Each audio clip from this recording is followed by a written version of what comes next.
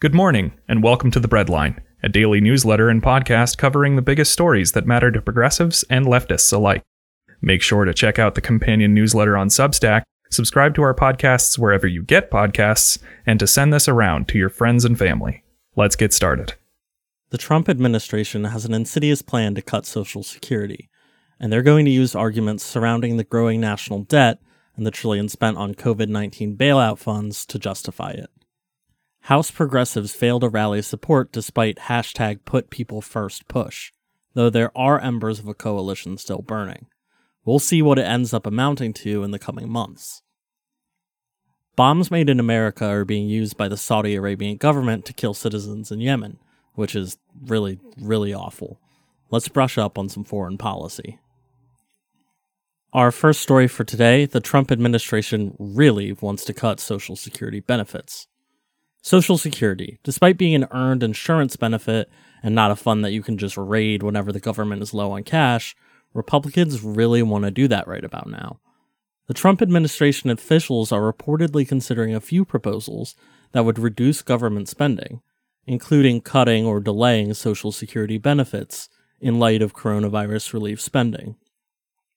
One proposal that is reportedly being considered: allowing Americans to choose to receive checks of up to $5,000.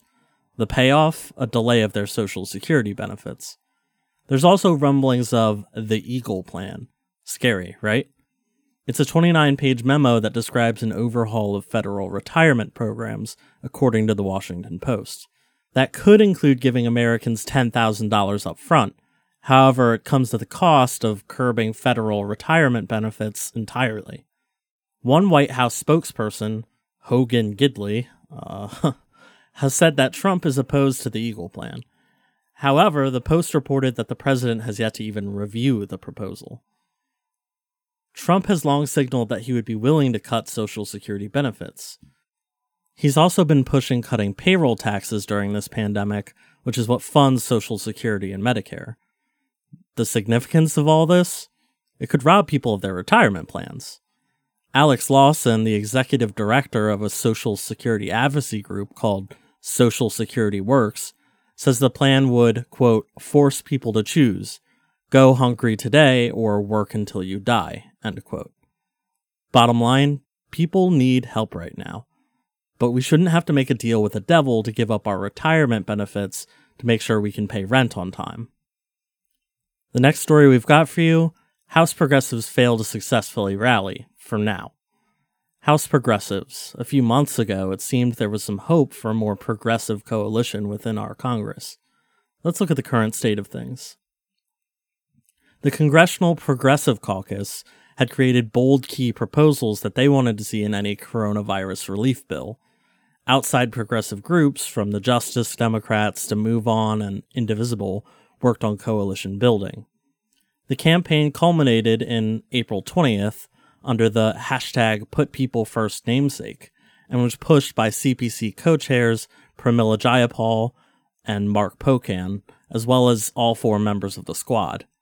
However, the HEROES Act ended up passing without many of the progressive priorities this coalition had agreed on. So what went wrong? While it may have certainly felt like there was some unity going down, The Intercept reports that, according to their sources, there was no real agreed-upon strategy here. Some lawmakers believed it was wrong to vote against desperately needed aid and signal disagreements within the party. Others, including many of the outside organizations that helped rally this coalition, wanted to see a more aggressive approach. There may be some light at the end of this tunnel, though. A total of 14 Democrats voted against the rule to even consider the HEROES Act. This includes both of those CPC co-chairs, Pramila Jayapal and Mark Pocan, as well as the Squad, Choi Garcia, Katie Porter, and a handful of moderates in swing states. Former Republican and current Libertarian Justin Amash was also a no vote. However, the bill still got to the floor and was eventually passed.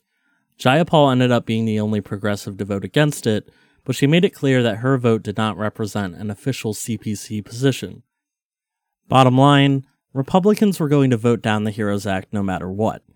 Let's take off the kids' gloves and demand a better, more progressive Democratic Party. And our last story for this edition, American-made bombs are being used to kill civilians in Yemen. Saudi Arabia's attacks on Yemen. It's one of the worst humanitarian tragedies taking place on the world stage. This isn't really new news, but considering the New York Times had a write-up on it this past weekend, and that foreign policy is honestly never sexy, it seems as good a time as ever to talk about this. Peter Navarro, one of Trump's economic aides and a total hack who only got his job because Jared Kushner looked up anti-Chinese books on Amazon, has become a liaison between the White House and defense contracting firms like Raytheon. America has been selling arms to Saudi Arabia since the Obama administration, which many officials ended up regretting. Under Trump, though, this whole process has sped up thanks in part to their rewriting of rules surrounding arms exports, and the State Department more aggressively promoting arms deals. The defense industry also has a role here. They aggressively lobby to be able to do this because it rakes in the big bucks. They're able to simultaneously shrug off responsibility since they just follow policy and don't create it, while also influencing policy via lobbying. Horrible, right? This aggressive push for the sale of American-made weapons has contributed to a conflict that has left over 100,000 people dead. While lawmakers in both parties have condemned the sale of arms to be used in the Yemen war, the Trump administration has continued to do everything they can to allow defense contractors to do this, all in the name of creating American jobs. Bottom line, our contributions to this war are totally evil. The Obama administration was wrong for getting us into this, and the Trump administration is wrong for accelerating it. We're at the end of the line. That's what we've got. So remember, we're only able to do this every day because of listeners like you. Drop your friends, family, or anyone else's email who you just happen to have a referral link and help us grow. We'd truly appreciate it.